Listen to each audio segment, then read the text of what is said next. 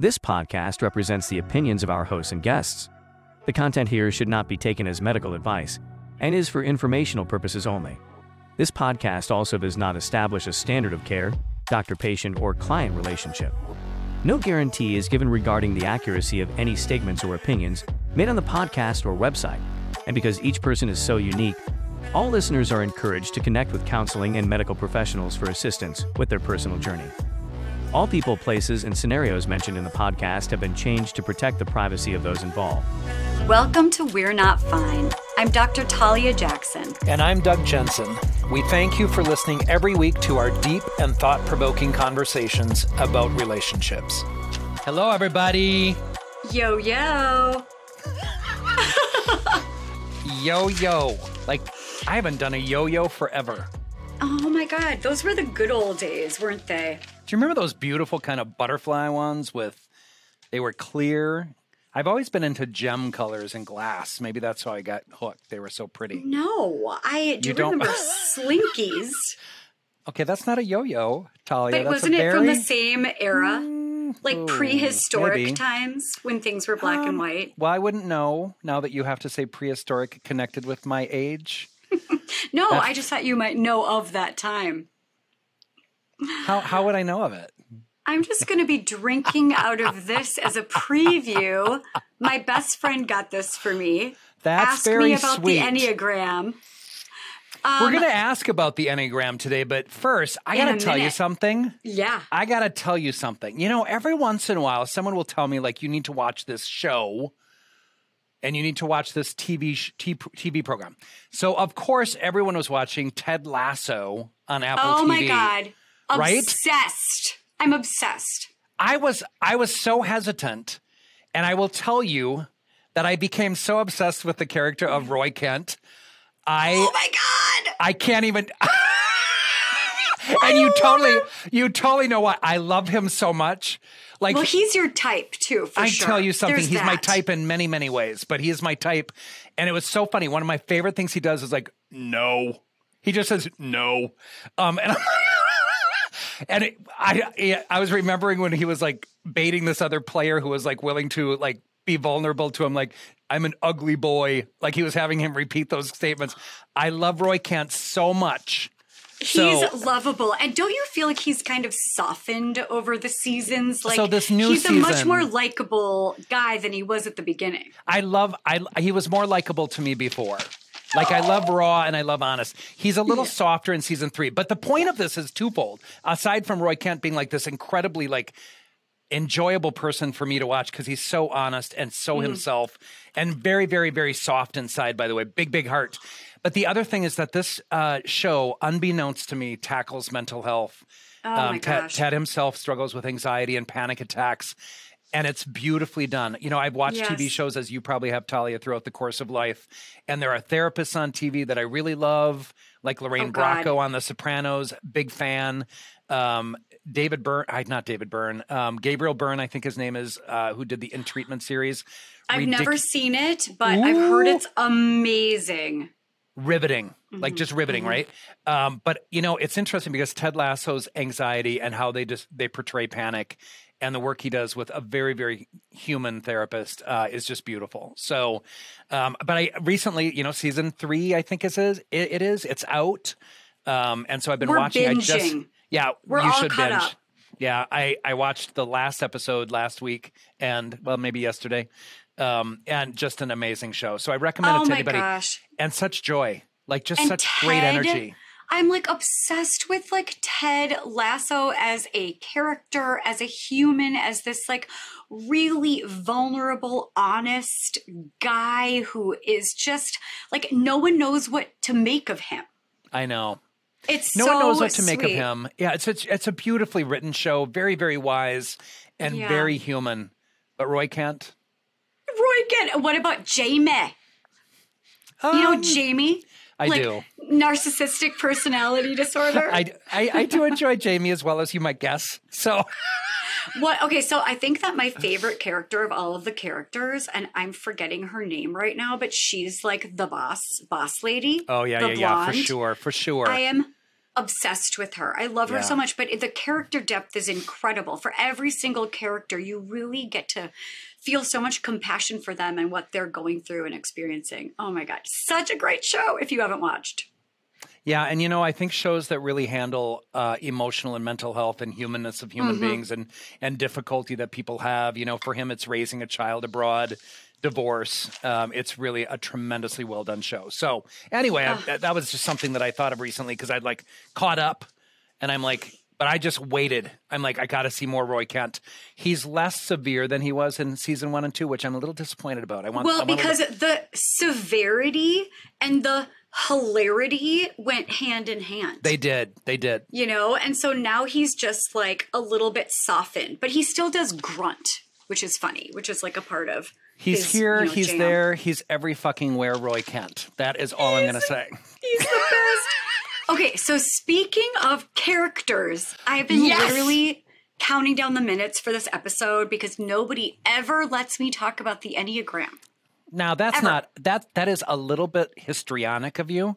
And now I get to have full stage and I get to bore you to death with all of the types. This will be Talia's primary episode because you are Mrs. I'm going to call you Enya for this instead of Talia. And you have the mug and you have everything. And you have been forever saying you're an 8. Your 8s do this and 8s do that. And I kind of have been rolling my eyes since I've known you. Like, and I do. I don't like labels. You're the 8est 8 there ever aided. And let me tell you, I'm now enjoying those numbers. So I've come around. Well, but we're going to talk about that. This is how we were thinking about going about it today. Is there are basically, let me tell you what the Enneagram is. It is a personality profiling system that I think is so much more in depth and spot on than any of the others because what it shows you is really like who you are at your core fears, your core motivations. And the best part of all of it, it tells you what you look like, healthy, average, and unhealthy. And I think that that's really crucial for everybody to see because people are like, oh, I don't want to be that personality type or this personality type. Well, all of the 9 personality types are absolute gems if they're healthy, and all of them are disastrous if they're not.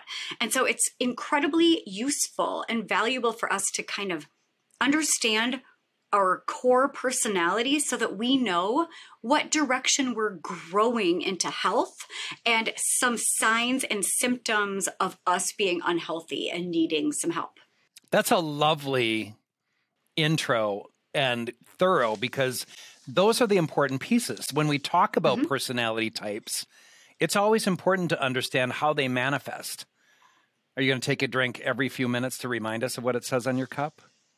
Anytime, ask me about the Enneagram. Thank you, Leslie. I ask you so often. Yeah, thank you, Leslie. And then after each little type, I'm going to pull together the essence of the type, core motivation, core fear, some characteristics, what you look like healthy and what you look like unhealthy. And pay attention. If you are this person, write it down. If you know this person, think about that as well, because you're going to, when I talk about them, you're going to know all of these cast of characters. Click the affiliate link in the description to take the test for yourself. Talia, does this assessment as well identify like what type of person you would best be matched with in a relationship?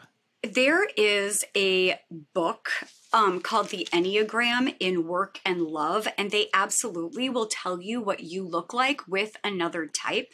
But I would say you can't even answer that because every type is wonderful if they're healthy, and every type is difficult if they're unhealthy. But there are probably, like, if you're somebody who has a very high relationship needs, like for instance, the 2, that's the helper, the giver, you might not be a great match for a 5 who's an observer, who's like completely in their head and has a lower than average relationship need. And so there are probably all sorts of different ways that that can play out. But I'm going to dive in. Okay, so I'm going to start with the one. I love how excited you are. By the way, to our listeners, I know nothing outside of Talia's been telling me I'm an 8. That's all that's all I know. You're the 8est 8. I'm the 8est 8. I'm starting with a 1 because it's a 1, and also because I'm married to one, and he's the best. So I have so many funny anecdotal, things to say, quirks about the 1.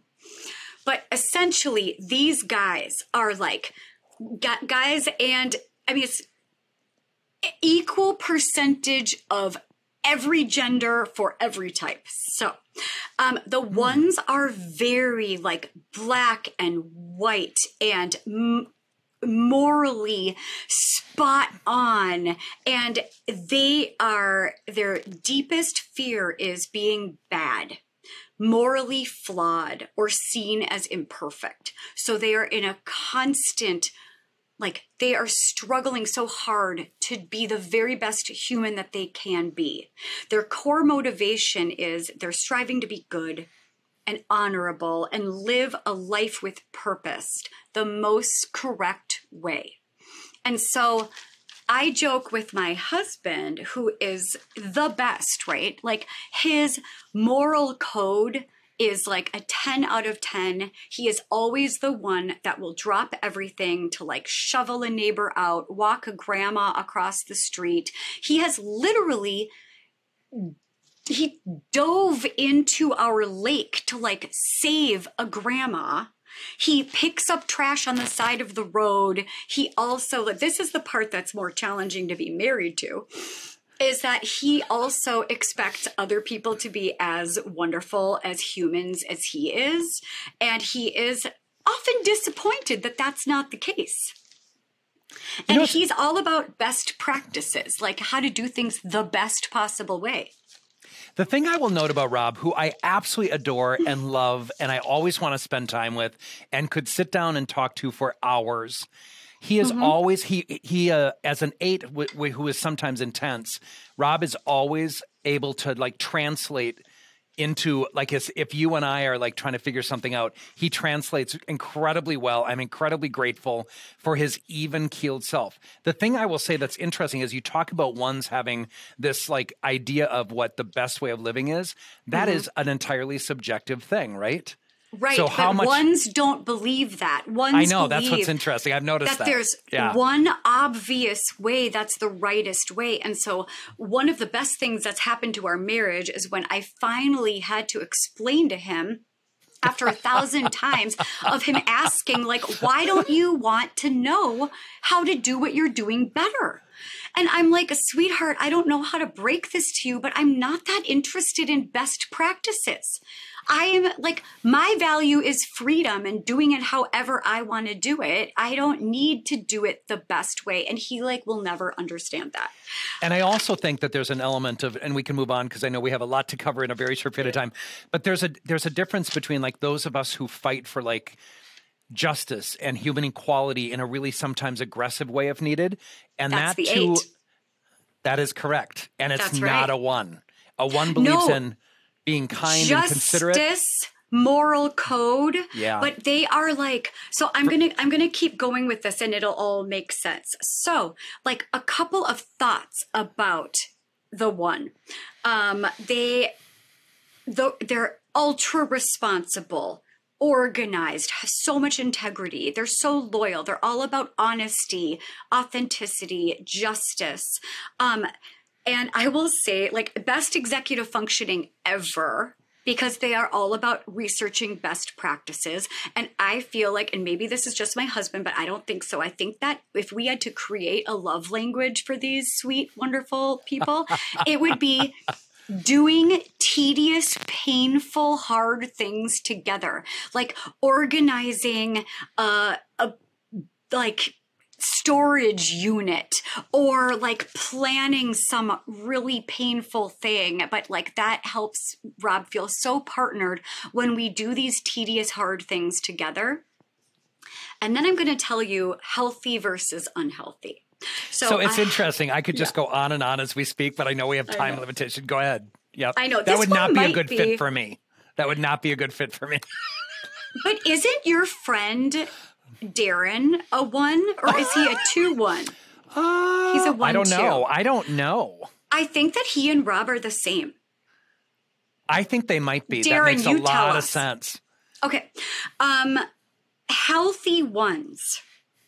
I'm going to start with unhealthy, because oftentimes the only way you will know what type you are is by some of the pathology. This is how we start to pay attention when other people are exhibiting some of the uglier parts of each type. That's how we're like, oh, you're a da-da-da. Like, that's what it is. So an unhealthy one is such a perfectionist. They are so critical. They are so disappointed and disgusted with other humans because they see everyone as like stupid, lazy, half-assing losers that like nobody's doing it the right way. And that sounds really judgmental.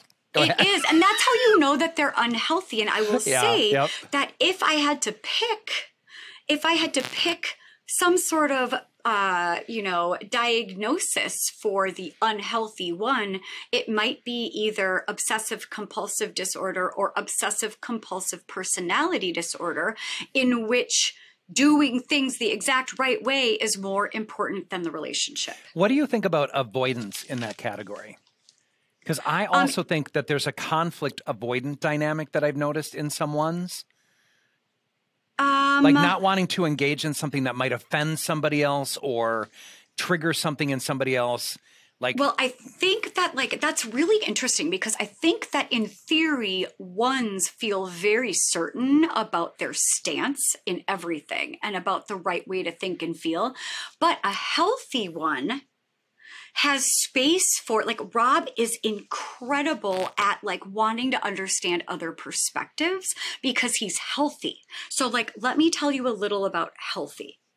Because also if one resonates with you, then here is what you need to be aspiring towards to be the healthiest version of yourself, which is balance over perfection.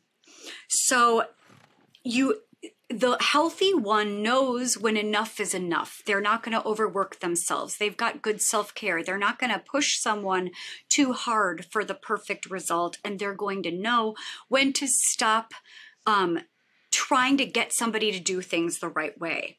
And they accept that there's more than one right way to be in the world, which is what you're talking about. And there's occasional silliness, which is challenging sometimes for a one, but Rob's a really healthy one, and he's super silly and fun. So that is, the one is called the reformer and the perfectionist. So does that sound like you? Does that sound like someone you know? Think about it. Take the Enneagram, find out. Do you have any more to say about the one, or should I move on to the two? I don't. I'm thinking a little bit about it. And honestly, what I start thinking about is where the struggle comes for people who are different numbers, such as an 8. I know a lot of 8s. I hang out with 8s. I'm drawn to 8s like myself. Your son being one of them, who I just adore in so many ways. And I love his like risk-taking and his authenticity, but it rubs... I think that sort of dynamic can rub a one the wrong way, because we're kind of out there and we're kind of... Here's what's interesting. There's a lot of similarity actually between the 1 and the 8. I agree. Because the 8 is the boss and the challenger, and the 1 is the perfectionist. And they basically, 8s also, very stubborn, very headstrong. They're certain that they're living life the best way. And 8s are put on earth to like coach other people how to be We sure better. are. And if everyone knew that, that would be really helpful. Exactly. I'm so kidding. The funny thing is, Talia, I'm going to say I love both of the 8s that you referenced. My buddy Darren, who is like my absolute brother and best friend. You mean the ones? The ones. The ones. I'm sorry. What did I say? Oh, I keep talking about myself. Okay. And I love Rob. Like Rob is the person that if, anyway, could go on and on. Yeah, no, all of the healthy type, like if you're healthy, you're amazing. Yeah, for sure. So the next one we're going to tackle is the number 2, which is the giver and the helper. And I always know if one of my clients is a 2 because they're the only ones that bring me gifts. They will like bring me a latte. They will bring me things that they've baked, right? They are like the most giving, generous people. So their deepest fear is being alone and unloved. And their core motivation is that they just want to feel loved and appreciated. And so they make themselves central to everyone's life. Relationships are number one importance to them. A few characteristics of the 2. They're empathic, they're caring, they put other people's needs before their own. They are your ride or die. They are available for you at all times, even at their own expense. They will drop everything and be there at any time for a friend. What do you think, Doug? My husband and your best friend, I think, are a combination of the 1 and the 2. I think they're 1s with a 2 wing. I agree with that. So I'm actually processing, I have several best friends, and I'm processing like what categories each fit. I swear you're all really different, the people who are really close to me. So I'm honestly taking this in some ways, like this person sounds like a lovely character and someone I would love to have around, because it's easy to love people who are so giving and generous as you're describing. That's right. So I'm really drawn healthy. to it. I know. I always get that part, right? Well, but I'm loving. Go ahead. No, you go. I was just going to say, I'm loving this description. Like, I'm like, who doesn't love this person, right? Who doesn't love the person that is doing things and generous and kind and thoughtful and anyway. That's right. And let me tell you, so like if you think about the core motivation, which is like a desperate need to be loved, and so if anything is coming from a desperate need, that's where the pathology comes in. So a healthy version of every type is lovely, but the unhealthy too, the unhealthy giver and helper is the martyr. Okay. They give everything away. And then when they don't get back? Yes. Or they don't get enough acknowledgement. They don't get enough gratitude. It's like, well, look at all I did. All I've done for you. That's how you treat me, because they also give so much that if it's a little bit like unhealthy and sticky, it actually makes people feel bad. Like, well, absolutely. Like you stop taking probably from that person because you know there's a string attached to it. The other thing that I'm thinking about though, Talia, is love languages. And I don't want to get too far off into that because we'll tackle that another episode. But if someone being generous to you and acts of kindness and all those sorts of things are your love language, it's really easy to be loving and kind and like acknowledging to that person. But you're right. Even if you give those acknowledgments, chances are the unhealthy too sounds like somebody that will not be satisfied and will end up feeling bitter and resentful because it's not the right type of affirmation. Oh, God, right? Doug, exactly. And the people that I talk to that are in relationships with unhealthy twos feel like there is literally never enough that I could do for this person that they would be satisfied. Yeah. It is a bottomless pit of need for reciprocation and togetherness. Yeah. So the people in relationship with unhealthy twos are constantly feeling guilty, obligated, like I don't know how to do enough for this person to satisfy them. And my advice to you is you have to remember that they won't be satisfied if you give them 5 minutes or 5 years. So you take care of you and give what you have to give with love in your heart, because this one, all the unhealthies have some bottomless pit aspects, but this one feels really sticky and really sad when they're unhealthy.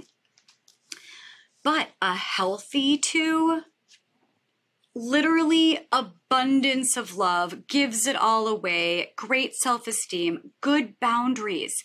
They take care of themselves, and so they give not to receive. They give not for acknowledgement. They give because it feels good to give. And that's who you want to be in a relationship with. Can I be honest? I was just thinking that last healthy dynamic of it too. I'm like, that's who I want to date. Yeah. Well, you know? I feel like that's who everyone wants to date. Maybe.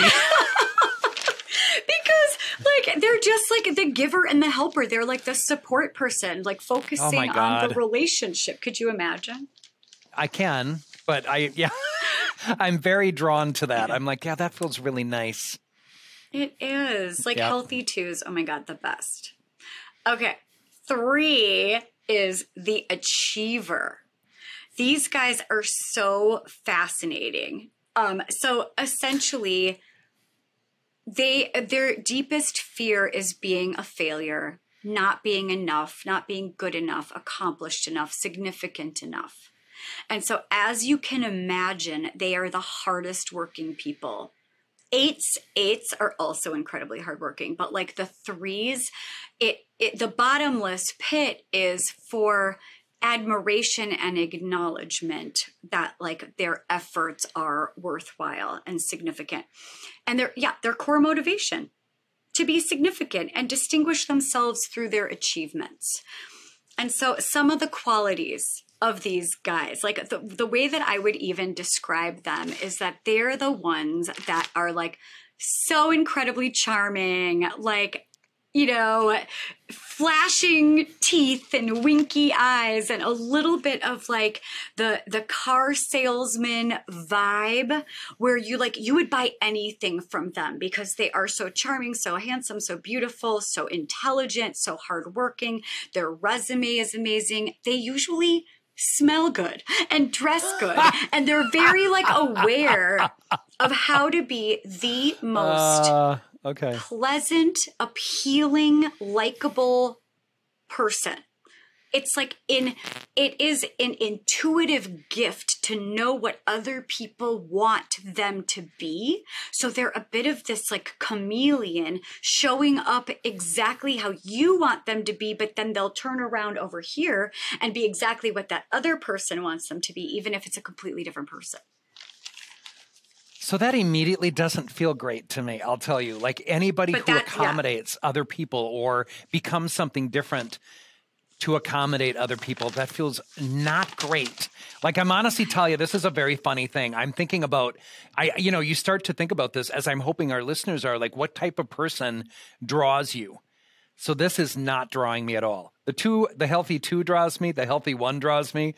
I am not liking someone who becomes something for me that they're not pervasively in their life. But so that's the unhealthy, right? So the unhealthy is all really like the chameleon, or they're like a shell of themselves because they like what you like because they want you to feel connected to them. And so they will just be whatever others need them to be. And oftentimes this is a completely subconscious coping strategy to just be everything for everyone, to be liked by everyone. And a healthy 3, this is what they say about the healthy 3. Yeah, I want to hear this. That they're as amazing as they seem. That their charm comes from actual like self-esteem and joy, that they have good boundaries. They know who they are. They don't agree with everybody at all times.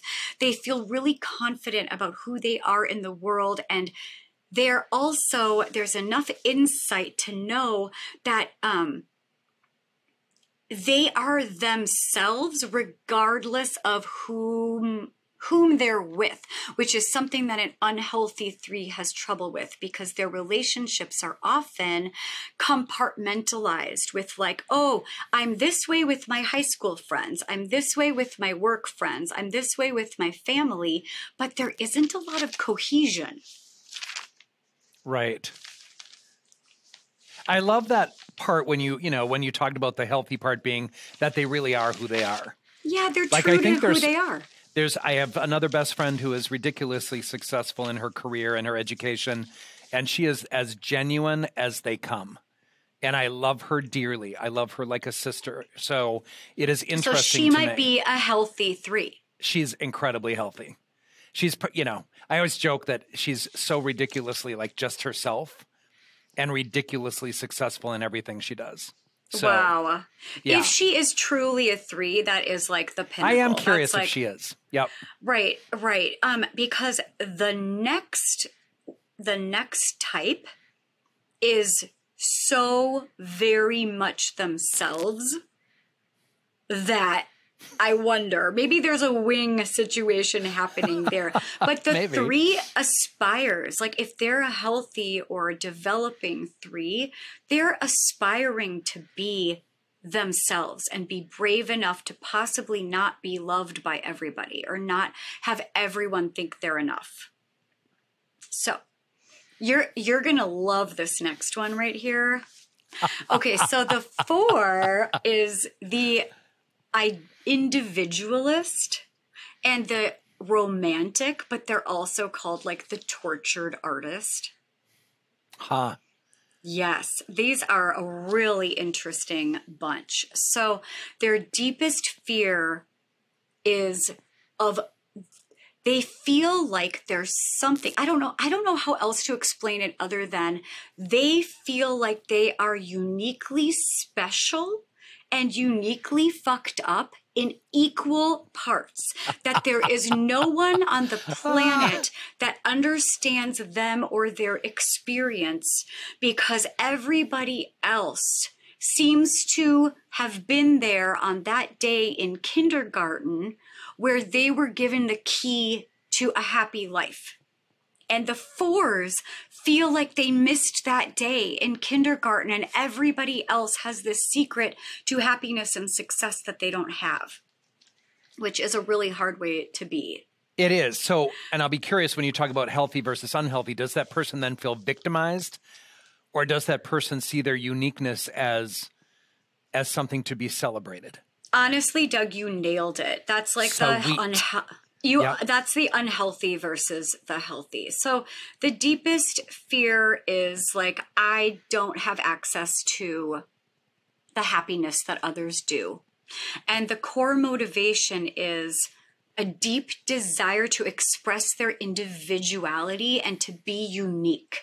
Does that make sense? It kind of makes sense. I'm going back. I think I was very struck at the beginning of the 4 conversation with the word tortured. Yeah. Right. Because of the grass is always greener. Everybody has it better. Everyone's life is easier. Everyone's spouse is better, kinder, whatever. It's like everyone has a job that they enjoy except for me. I have it the hardest of anyone because life is hard. You know what's interesting about this, Talia? And we could go on and on and on in each of these categories. Like I find myself thinking therapeutically, if somebody came into my office presenting that way, I would work with them on reframing their lives and reframing their torture as something as of a gift and to be more, authentic and genuine in this world in a way that really just accepts this is who I am. And it isn't necessarily that I missed the lesson on how to be successful in this world, but rather to recognize your strengths are absolutely what they are, and our individualized experiences as human beings get to be, more accentuated and approved of and grateful for. So it's kind of interesting. I find myself thinking if somebody gets to that place where they're like, I am going to run with this. I'm going to run with this incredible uniqueness that I have. That's right. Versus see it as torture. Does it change them from a 4 to another person? Or a category? No, it changes them to a healthy 4. But okay. But listen to this. I mean, you have nailed it because these are some qualities of the 4, regardless of health level. And then I'll talk about unhealthy versus healthy, which is exactly what you're saying. So these guys are incredibly creative. Yeah, they over-identify with their flaws. There's like a flavor of melancholy, a distinct sense of self and identity. They may feel a sense of emptiness, but there's also this very endearing quirkiness, right? Of like the 4s. They are uniquely special. So an unhealthy 4, when they come into our office, it's pretty dark, right? Yeah. So the unhealthy 4, it's depression, it's bipolar, it's addiction, it's borderline personality. It's like I was going to say suicide ideation comes to mind as probable. Yes, that's right. Manifestation. That's right. It's a dark one. And I feel like a lot of creatives, probably like a lot of actors in Hollywood, a lot of brilliant artists, musicians, it's like a little bit of genius. And the price that you pay is feeling all alone in this experience, but you're also creating beauty and genius. And the healthy four, they're incredibly creative. They're compassionate. They're self-aware. They're fabulous friends because more than any other type, they can sit in the muck and the mire of the human experience without feeling twitchy endlessly. They will sit in a friend's agony and pain and feel no need to push them through, give them solutions. They will sit with you and hold your hand in the bottom of a hole forever. But they also, this is what's challenging, especially for me when you learn about my type, but it's really challenging when I have a 4 in my room that I'm helping, that I'm treating. I have to be so cognizant of the fact that their goal is not necessarily to get better and find solutions and become the best version of themselves. I feel like what they're really needing and craving is acknowledgement of how dark it is, which of course, as you know, is hard for me to sit in for very long periods of time. Because I'll be like, okay, we've been talking about this for 5 sessions and I'm ready to move on. Are you? You know, when they're not. And it's a part interesting, of their Talia. identity. That's an interesting difference probably between you and I and our approach to that. I can sit in that for a long time. Right. You know, because I think change takes time. And I think it's easy for me to sit in that. And I get very curious about this because I also think that our own personal experiences come into play as to whether or not we can understand hardship and pain and how long it takes to get out of that. Whereas some people are really, and maybe this is where you come in as well, like some impatience with like, don't stay stuck. Don't sit in that dark place. Like, let's get you out of it. Right. That is exactly right, which is why I need to be a healthy version of my type so that I can honor other people's pace and also their desire to incorporate the darkness into who they are as a meaningful part of their character. I really appreciate that. And I mean, I've been spending 20 years trying to learn how to do that. Right. So we learn something from everybody. Right. Yeah. I'm also, I mean, it's really interesting too. And I realize we have a lot to cover here and I'm trying to keep this brief, but I don't want to. I want to keep discussing We're actually doing pretty great on time. Okay, good. Dig in a little bit. The part that's striking to me as I start to think about moving from an unhealthy to a healthy in each of these categories, and because I don't necessarily do the Enneagram assessment as part of my practice, whereas I know that you can incorporate this with people into how you work, I can see why there would be this focus, like this is how we want to move you from unhealthy to healthy, given the fact that you're saying that our numbers don't necessarily shift. Right? Right. That's right. And that's why I am obsessed, because the number one lesson of the Enneagram is that I am not an unhealthy version of you. And you are not an unhealthy version of me. We are our completely own people that we need to take responsibility for understanding how we need to grow. Yep. Well, that's good. For sure. That's good stuff. Okay. We're moving on to you, aren't we? No, not quite yet. I'm a 7. Okay, We're moving on to the 5. Oh, that's right. Okay. So the 5 is the observer. So their deepest fear is being overwhelmed by their own needs and other people's needs. Their fear is of being like swallowed up by emotion, by relationships, and their core motivation is the desire to be independent, competent, and knowledgeable. They're a very heady type. They have the lowest of all of the types' relationship needs. They're very independent. A couple of qualities that describe them. They're often lost in thought. They're incredibly thoughtful. They process slowly. They have a lot of insight. They have a very difficult to crack inner world because they're only experiencing it by themselves, and they're not usually able to narrate it very well to others. They're more introverted, they're withdrawn, they're more investigators, and again, very independent. What do you think about this guy? So what I'm doing in my head too is thinking about the people that I know to be that way. And I start to think of people who go into engineering.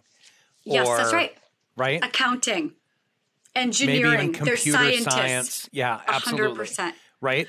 Where that independence, which then sometimes can be difficult to relate to people, even though they might want a relationship. You know, I'll never forget, you know, the guy who was an engineer who was dating a musician, and he's like, I don't know how to do this. And he kept referring back to my website's 4 C's of relationships. And he kept saying, it's so helpful to remember how to do this, that I have to communicate about everything and what I'm feeling and whatnot. Because he it's not intuitive. It's nothing natural or intuitive or organic for that person. And they have to push themselves to do it, which is kind of painful to watch. It is. But I've recognized that if their motivation is there to do it. So the question becomes like, as you describe a 5, how much do these people that fall into that category of personality, according to this program or Enneagram concept? Profiling system. I am curious to what degree some of these people prefer to be single. Probably more than any other type. Probably more than any other type in the Enneagram. They have a lower than average relationship need because they are desiring autonomy, independence, and they are in love with knowledge. And they love their careers usually. They are fascinated by like the world, but not as fascinated with human interaction because it's more overwhelming for them than your average bear. Right. And the unhealthy 5 is pretty reclusive and avoidant and doesn't have energy for relationships, just like you were saying. They're focused on accumulating knowledge and their career and their own development and their own needs. And so I could see how being in a relationship with an unhealthy 5 would be really challenging. Absolutely. Especially if you're looking for attention and connection and, you know, repeated sort of like, you know, finding at the end of the day a way to really connect with that person emotionally or physically or both. And this person needs autonomy. What's interesting about it is, Talia, I can see where it could be healthy too to even do that sort of autonomy, because if it's who you are and you don't need that social interaction, forcing yourself to do it doesn't feel good either. I can imagine so many people building resentment over the need to like connect when they don't feel organically. That's right. And that's what happens. Like when I talk to my couples and one of them is a 5, they are just like, they don't understand like why some people are so needy for connection, attention, conversation. Like, why do you need to know every stupid thing that I've done in my day? They're the ones that if you're like, how was your day? They're like, fine. Please, can I not ask you about yours? But a healthy 5 learns how to let people in. They open themselves up. They're not as closed, not as private. They find the value in relationship and partnership. And they're just like, they're loving in relationships and they value relationships, but they don't value enmeshment. They will always want to be in individuals and autonomous and independent, but they're wonderful in partnership if you can speak with more logic than emotion. You will be able to connect with them and communicate with them better. They're not for everyone, but neither is any type. I was just going to say, I mean, this is kind of fascinating from the perspective of like how everybody will find, you know, somebody probably in each category. But listen, it's always what I say about like when you're in a relationship and dating, listen to yourself. Is this person giving you what you need? And can you navigate that? And can that person authentically and generously and genuinely give you that? It's okay to ask for what you need, but some of these people, I mean, a 5 would be hard for me. So, right. Yeah, a 5 would be hard for you. I think, well, I'll get into mine in a bit, but it also depends on how much relationship you need. I'm really picking a healthy 2 so far as my potential mate. Yeah, welcome to the club. Get in line. Yeah, I get first dibs on that. I might actually know one of these, so I'm excited to explore that. Thank you for bearing with us and diving in to the first 5 types of the Enneagram. You know it's my jam, and I hope that you loved it too. Next week, we're going to hit 6, 7, 8, and 9, which I'm personally thrilled about because I'm a 7, Doug's an 8, and we are in a constant disagreement about who has the better type. So it's really not a disagreement. There's just a fact about it. There's just a knowing. All 8s will know. I also just want to say that part of the reason we couldn't finish in one episode, Talia, is because we just get chatting. And this is a really fascinating discussion of like personality types and who you connect to and who you wouldn't connect to, not only like as a coworker or a friend or a date. So I'm kind of enjoying it because I am not an Enneagram expert like yourself. And so for me, this is kind of like reviewing stuff and thinking about the people in my life. So I hope you all experienced that as well. We'll see you in the second of this series. Bye.